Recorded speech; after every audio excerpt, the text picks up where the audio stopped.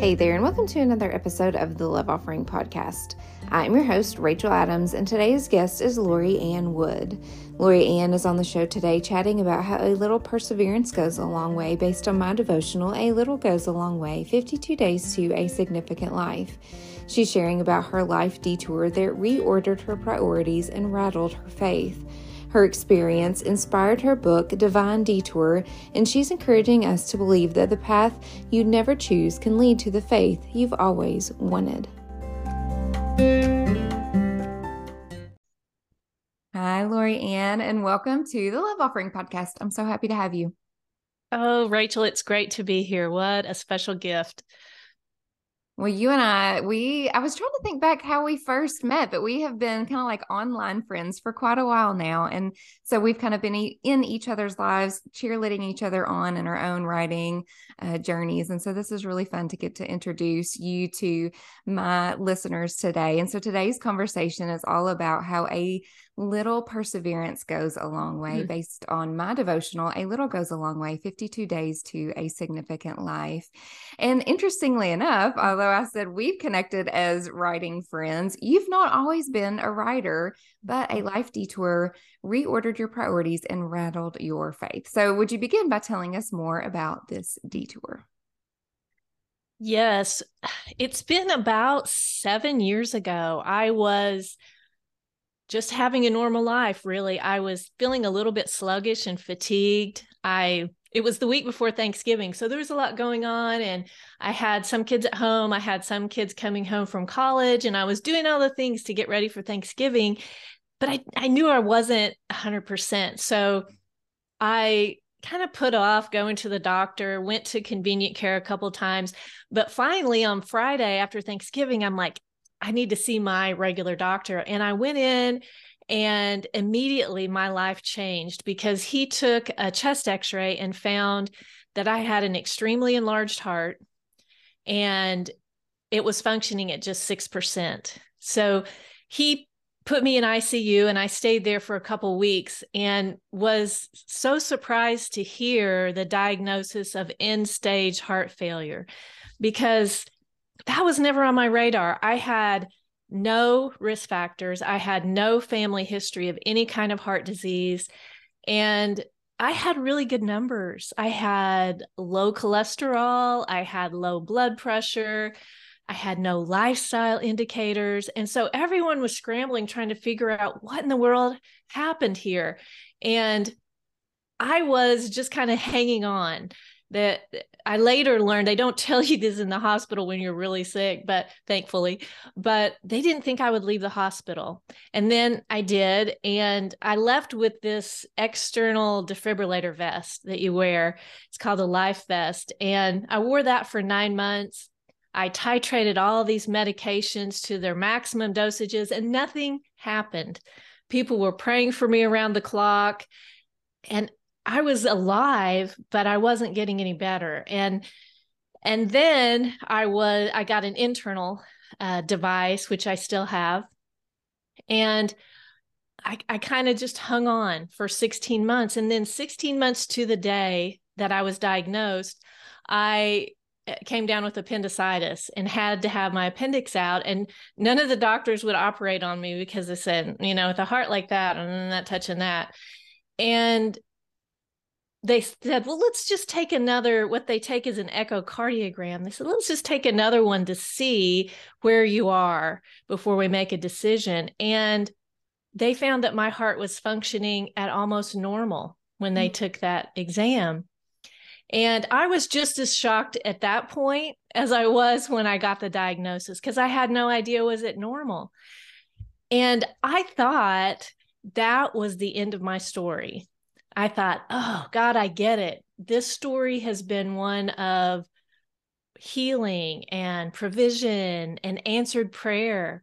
And I'm going to tell that story for you. I understand now my purpose and the story, and I see the finished story arc. And then 3 years ago, my heart function dropped and I found myself in active heart failure again. And so while this has been a really hard and up and down health journey, the real story is about what happened to my faith during that time.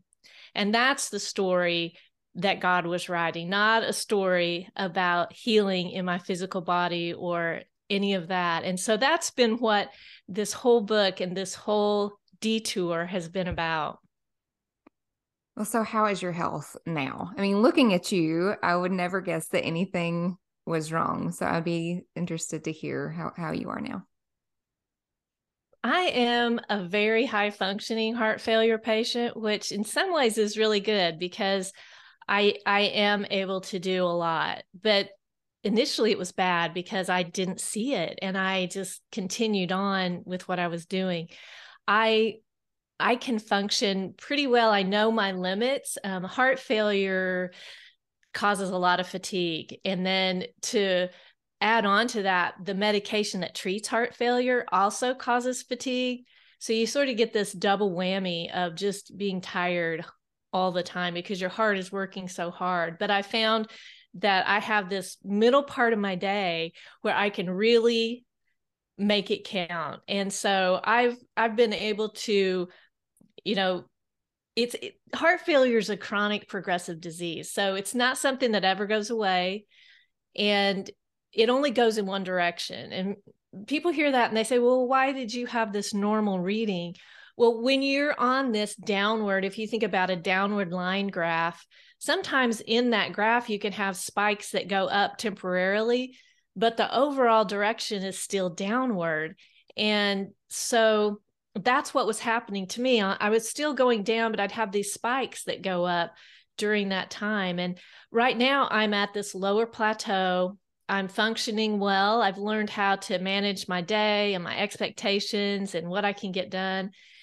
But I think what I've been most surprised about is while my health has had these ups and downs, and now I'm at this lower plateau, my faith has almost had an opposite direction. And it is much, much stronger than it was before I got this diagnosis.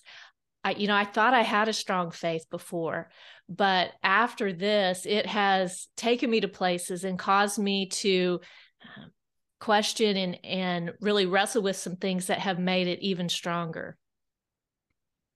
It's so because I think when things like what you've had to experience happen, it's maybe the most natural response is to be angry at God. And like, why is this happening to me? Why can't I do what I want to do when I want to do it? And I'm so inspired by what you're saying about your faith. And I know that that's so much of what your book, Divine Detour, is about. And it's actually a book of essays to gently guide women to confront the 3 most important questions in her life. So what are those questions?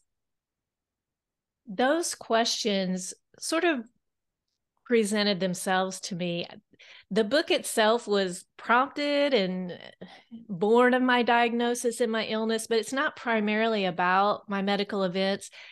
Like you said, it's this guide to help people recognize that there's 3 questions that every life is going to answer. And I think they always nag at the back of our mind throughout life. But when you get thrown on a detour, when your life takes this turn that you didn't want it to take and you didn't have any control over, those questions demand to be answered. And I learned after I started writing and pouring out what was on my heart that the questions I was asking, those 3 questions, were the same 3 questions that Jesus faced when he was detoured into the desert right before his public ministry began. And those questions, they sort of fell out. They presented themselves. And it was only until I was studying those 40 days that Jesus spent in the desert, unrelated to what I was doing. I was just studying that. And it became apparent that what I was wrestling with was what he was wrestling with.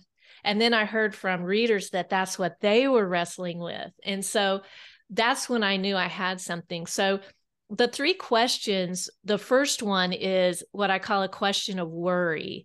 And that is this life all there is? And that question informs how we make all kinds of decisions on a daily basis and how we focus our efforts and all sorts of things fall out of that one question. And when I looked at it in the book, I looked at things like loss and uncertainty and fear and regret.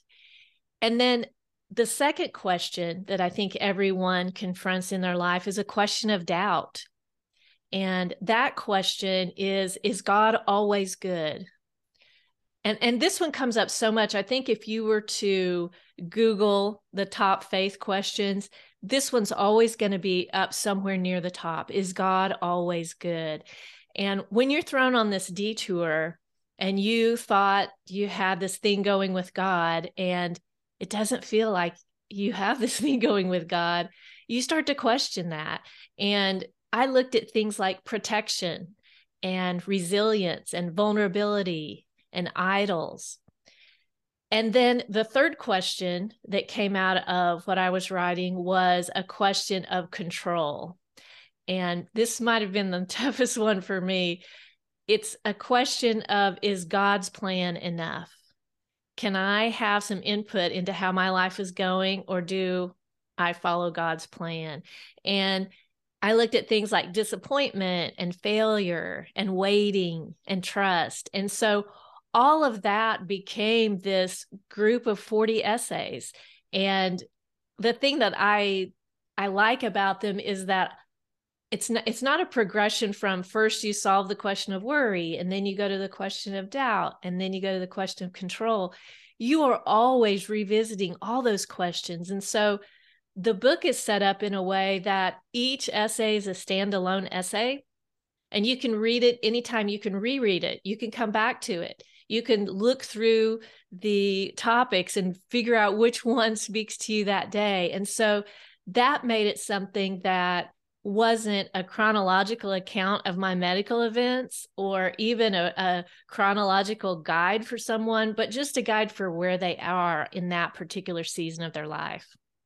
So how do you think these questions how do you think that they can strengthen our faith? Because we all ask them at one time or another. Yes. Questions, I think, are something for me anyway. I found that questions are what kept me tethered to God in those hard times, because I was contending with God. I was wrestling with him.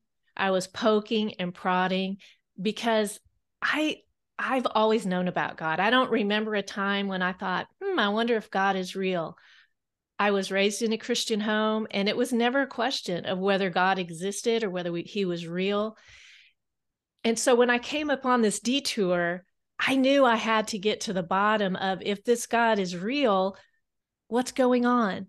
And so I wrestled with him, and I got down on the mat with him on a daily basis. And what that did for me is I was waking up every day with God top of mind. If I wasn't asking those questions, it would have been so easy to just ignore him. And I was, choosing God again and again and again every single day. Okay, God, let's figure this out. Why is this happening? How long? Where are you? All the things that we hear in Psalms in the form of questions were coming out in my journey as well. And so those questions ended up, and I think as a mom, I maybe wasn't great at that with my kids, but I figured out that those faith questions didn't threaten my faith at all. They were what refined it and made it practical and made it useful. And so those questions became really a lifeline to God in those times. You mentioned that you are a lifelong believer, but you still felt disappointed in the God that you thought that you knew. So why did you come to the conclusion then that we can trust a God who disappoints? That was something that I worked through over maybe years since my diagnosis, is how do I get to the point of trusting this God who, usually when we form trust, it's because we have this consistency with someone. And I was at a point where I didn't feel like God was being consistent, and I didn't know how to bridge that gap. I knew he was there and I knew I was here, but there was this gap. And so what I finally realized was that I was equating God's goodness and God's trustworthiness with how well my life was going according to my plan. You know, I had this plan laid out for my life, and as long as it was going according to what I had envisioned, then God was good.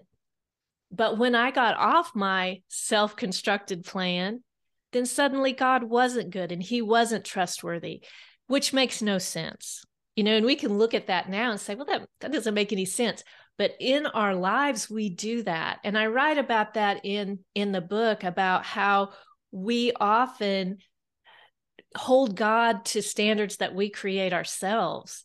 And we feel like he breaks promises that he never makes.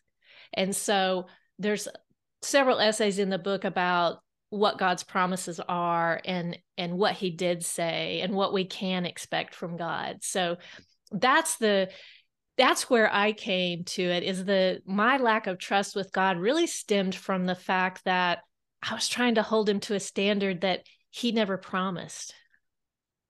Oh, that's like super convicting, Lorianne. I'm nodding the entire time you're talking, thinking, I do that. I'm so guilty of that. And so I'm kind of interested, like, well, what are the promises then we need to stand on? I guess that's why we need to be so much in his word to know what he says, what he's actually promising. Do you have anything else to say Yes. on that? Yes. I think, you know, a lot of times we often think that God promises this safe, predictable life, and he never did. He didn't model that. His followers didn't model that in the scripture. And yet we hold him to that.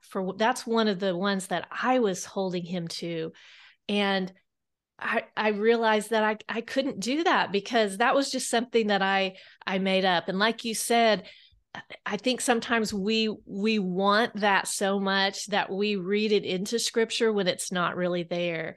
And sometimes you just have to be, and I think that's why the detour was so valuable to me, is sometimes you have to be on that detour to really peel back the layers of what's true and what's real, and get back to just the base of what God said. And so there was just a lot of searching and reading and pleading with God in that time. And the Holy Spirit was very generous in giving me just comfort and peace and some understanding. And so it's something that takes a lot of time.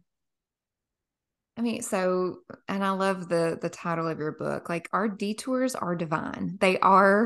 There is purpose in them, even though we may not understand at the time. And it may feel like it's way longer than we would like, and we don't understand even where we're going. It may really just feel like very much a desert kind of season. So do you have any advice on how to navigate these kind of desert seasons? That is exactly, I think, what people feel like when they go on a detour. And that's part of why we chose that title for the book, is that, you know, when you think about a detour on the highway, you have this plan and you're headed down the highway and you've got your GPS set. And then all of a sudden there's this detour sign, and you didn't choose to go on the detour. And it's not the prettiest way, and it's not the fastest way, and it's not the smoothest way, but you take it. And along the way, some things maybe happen, but you eventually get to where you are trying to go.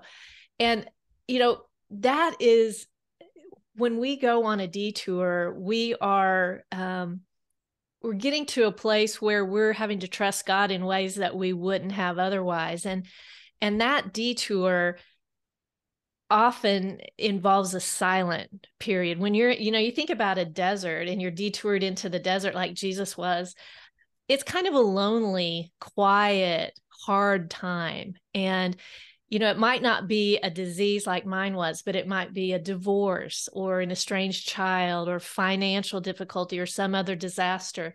And you find yourself in this lonely, quiet, hard place. And when I was in that place before I had any heart improvement at all, I felt like God was giving me the silent treatment. And I sometimes imagined him with his fingers in his ears, humming, like, I know you're talking to me, but I don't hear you. And it kind of irritated me. And I gave him the silent treatment right back.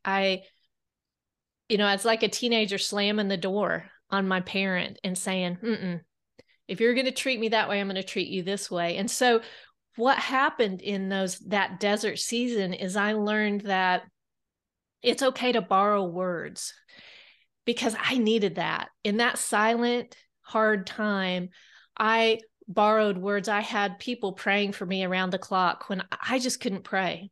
I just couldn't do it. I had several people give me books from other trusted Christian authors where I could read their thoughts when scripture just seemed too rich. It seemed too hard. It seemed too heavy for me. And Christian songs, when I couldn't even read anything, those words seeped into my heart and kept me tethered to God in those times. And so I learned it's okay to borrow words temporarily so that you don't lose your tether to your faith. And that's what I would say when people are in those desert seasons and they're having that quiet time and it feels like God is so distant. Just find a way to hold on and borrow words from someone, however that looks for you, temporarily, to hold on to your faith. Because if you could just hold on during that time, when you get to the other side or when you get to a better place, you'll be stronger. Well, that segues perfectly into the scripture that I was thinking about, because scripture tells us that suffering produces perseverance, character, and character, hope. So it sounds to me as you're talking that this has been true of your experience. Would you say so? I do think so. That quiet time when I didn't have words and I was giving God the silent treatment, what I wanted to do was put this fragile faith that I had all my life and put it on a shelf and walk away and say, I'll get back to you when my life comes together. But what we really needed to do was get in there and acknowledge the suffering and see it for what it is and what it can produce, because that's how that subtitle of my book came out, which is "The Path You'd Never Choose Can Lead to the Faith You've Always Wanted." I read something last week, and I don't remember who said it, but they said, there's no Christianity without the cross. And I thought, wow, I think most of my life I had been picking and choosing all the good parts of Christianity and saying, okay, these are all the ones I want. And that suffering part, that cross part, that's okay. I did most of them. I got the majority of them. But really, we can't have a deep connection with God. We can't have that deep Christianity and that deep understanding and the hope that comes with it unless we have a cross. And that cross, everyone has them. It doesn't have to be, I've had people say, oh, mine is not nearly as bad as yours, but it's not a competition. It's just that whatever is placed in your life that is that cross is what tethers you to God and gets you to the faith that will last forever. My husband said something to me when I was in ICU that he said, you're trading what you can't keep for something you can never lose. And what he was saying is this body and this life that we've constructed for ourselves, we can't keep it. And we know we can't. Our children grow up, our parents grow old. We can't keep this life, but we can trade that for something we can never lose, which is that relationship with God and our destiny and our place in eternity. And so that is what I think speaks to me when I think about that suffering eventually produces that hope, because that hope and true hope can only be in that which lasts forever. Yeah. Oh goodness, I love so much of what you're saying, and it's all so powerful, and so much that I know I want to remember, and I'm just so inspired by your perseverance through every season that you've gone through. And so this is a question that I'm kind of tailoring to every guest just based on the topic. So, Lorianne, how has a little perseverance gone a long way in your own life?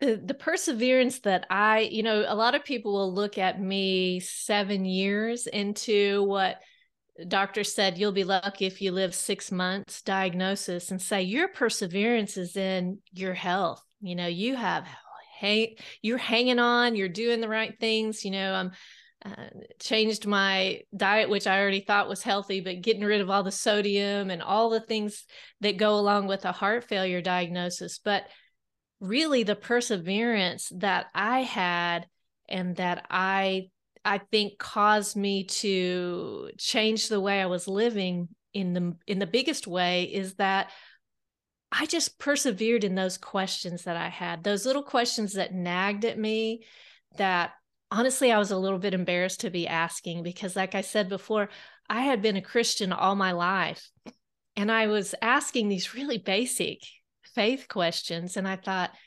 how can I be asking these questions at this stage of my life?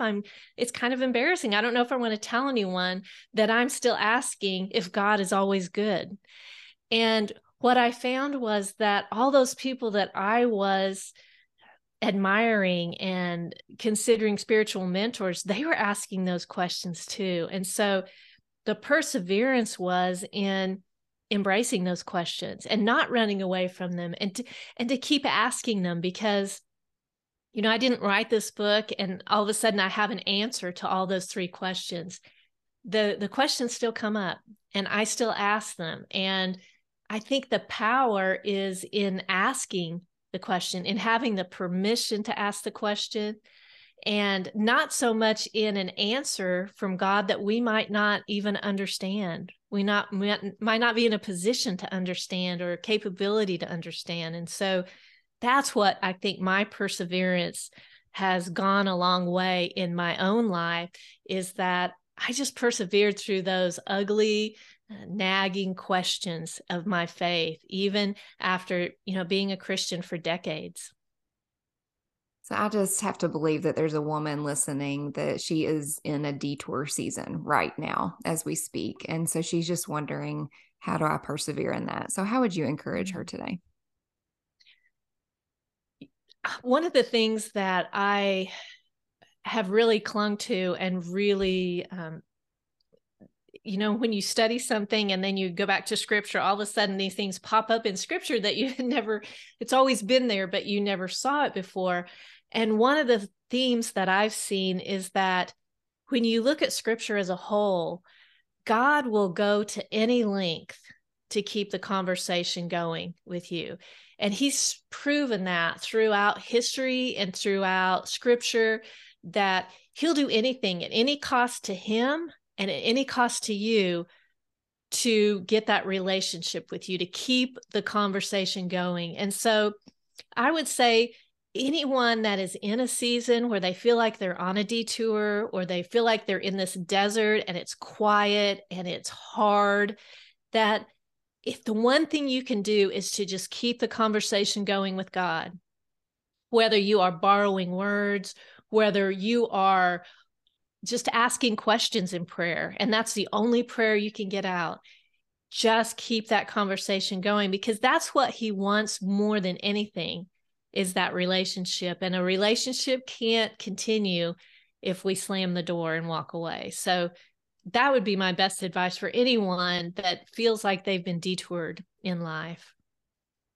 Yeah. And, I was just to add to that, when you were talking, I was thinking about how many people you said came alongside you, to encourage you and pray with you, your spouse and your children and your doctors and your friends and your church congregation. It's like we can help each other to persevere when, like you were even saying, like borrowing words from the Bible, borrowing words from lyrics of songs, borrowing from other authors, like the role that we have in each other's perseverance in the detour. Like let's join each other in the detour, to help each other till we get to the promised land, so to speak. So, gosh, I just love this message so much and just love your heart and, well, figuratively and literally, right? And so I know I want to stay connected with you, Lori Ann, and I'm sure listeners are going to want to as well. So tell us how we can do that. Yes, my website is loriannwood.com. And one of the things if there's anyone listening who feels like they're in that period of silence with God and it doesn't make sense and you're really struggling, I kept a journal during that time and I did a lot of digging in scripture because I knew there was a God out there and I couldn't figure out why I couldn't hear him. And so I have a resource on my website that's called 5 Prayers and Promises When You Can't Talk to God. And if anyone would like to have that, I would love to send that to them because it was helpful for me to be able to find those things in scriptures, to have a prayer that someone else wrote because I wasn't feeling it at the time. And so that's at loriannwood.com/hope.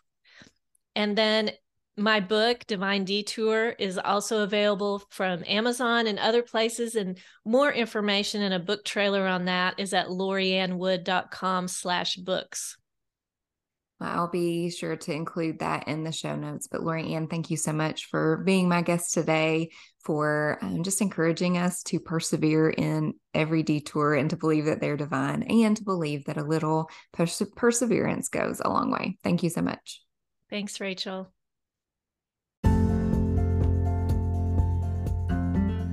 Thank you so much for tuning into today's episode with Lori Ann Wood.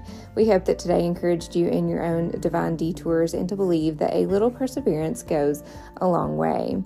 This week, your little task is to get quiet with the Lord and ask Him to reveal any areas or relationships that you gave up on too soon. Resolve to finish what you started.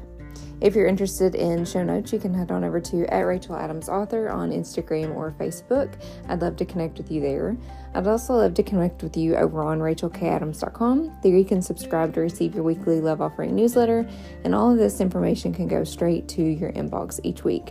You can also listen to previous podcast episodes, you can read the blog series, you can purchase this significant merchandise, you can download free resources like the guided journal, the list tracker, and the conversation guide, and you can leave a review. If you've not left a rating and a review of the Love Offering podcast, I would so appreciate if you would take the time to do that, just so more women can find and hear this Love Offering message.